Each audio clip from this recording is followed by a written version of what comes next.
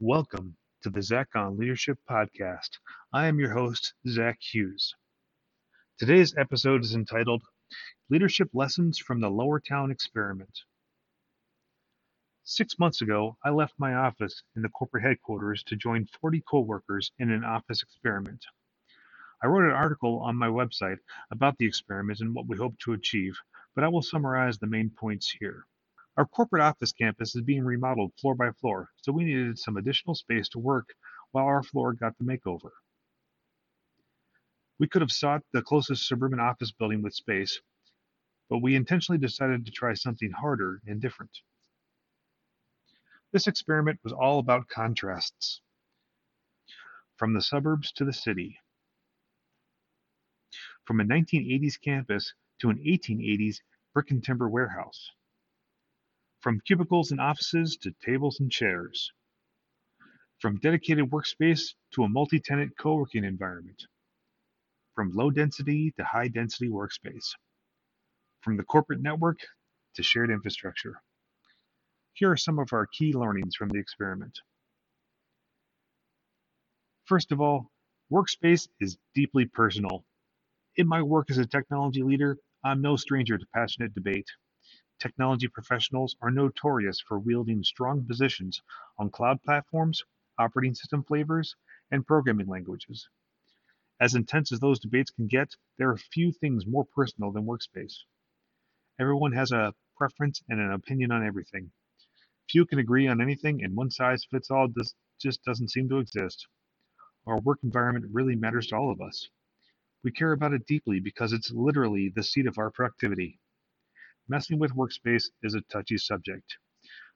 Knowing this, I'm particularly proud of the people in CHS IT that attempted such a radical upset to their work environment.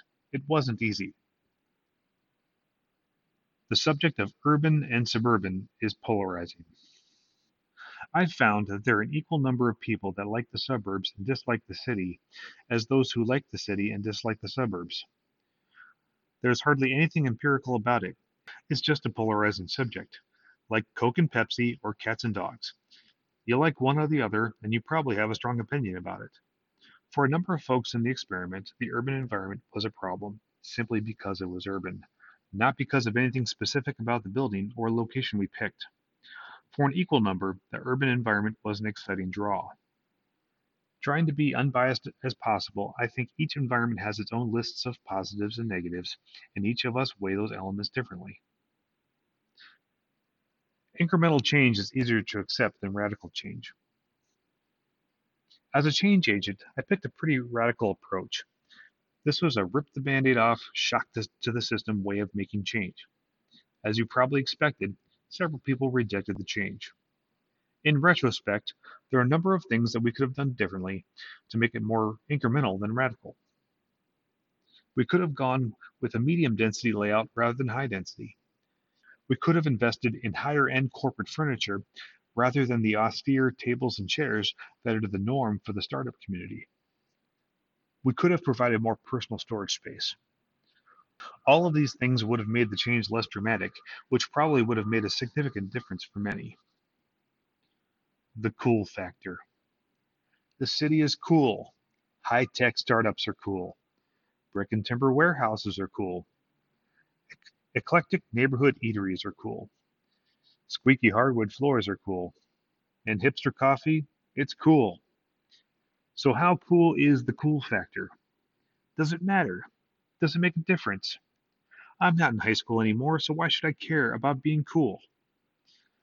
Cool is the one thing that this experiment had in spades. Frankly, as a geek, this is probably one of the coolest things I've ever done. Over the past 6 months, countless people have wanted to come over and see our space. They've wanted to have off-site meetings here. They've openly expressed their jealousy to me. Trust me, I'm not usually this cool. The buzz has far exceeded the differentiating utility of all of it. But what if the buzz and the cool have utility in themselves? I'll throw this in the category of fun at work. If you Google fun at work, you will find countless articles and studies that espouse the productivity, creativity, retention, health, and economic benefits from having fun at work. So yes, I can definitely say that this is important and worth it. When this wraps up, we will have to find more fun, cool, and buzzworthy things to pursue. It's worth it. The technology was the easy part. I wrote an article on my website about the technology challenges we took on as a part of this effort. We threw plenty of technology at this to make it as good as possible. For the most part, the technology worked. Noisy HVAC system, noise canceling headphones. Done. If only all of my challenges were this easy to solve. Product teams are key. About a month ago on this program, I mentioned that we are transitioning to a product operating model within CHS IT. While this effort is gaining momentum now, 6 months ago it wasn't underway yet. Ideally, we wanted to co-locate dedicated product teams in Lowertown, but for a variety of reasons we weren't able to do that then. That produced a situation where people in Lowertown had to collaborate all day with people at the corporate campus. We provided the technology to do that differently, but as a side effect, working in Lowertown felt a lot like working from home.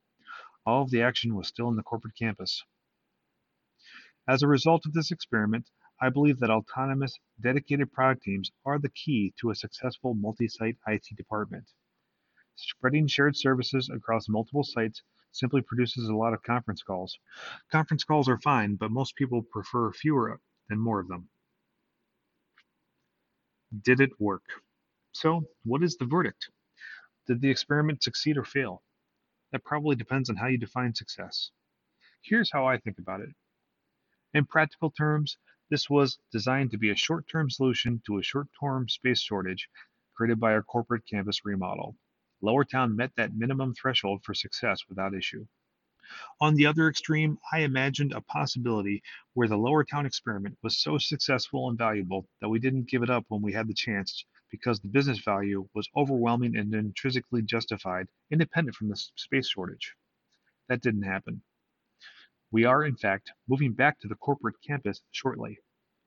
While part of me is sad about that, I'm personally looking forward to being back on campus full time. I think I can do my job better in person than from a satellite office location.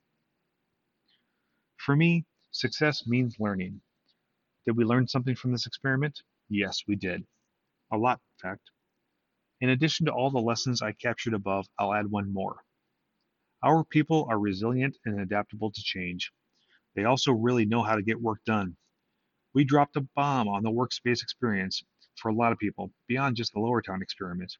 Throughout that, and despite that, we continue to produce a lot of business value to the CHS owners. That's pretty remarkable. That's the kind of success I'm all about. That's all for this week's episode of the Zach on Leadership podcast.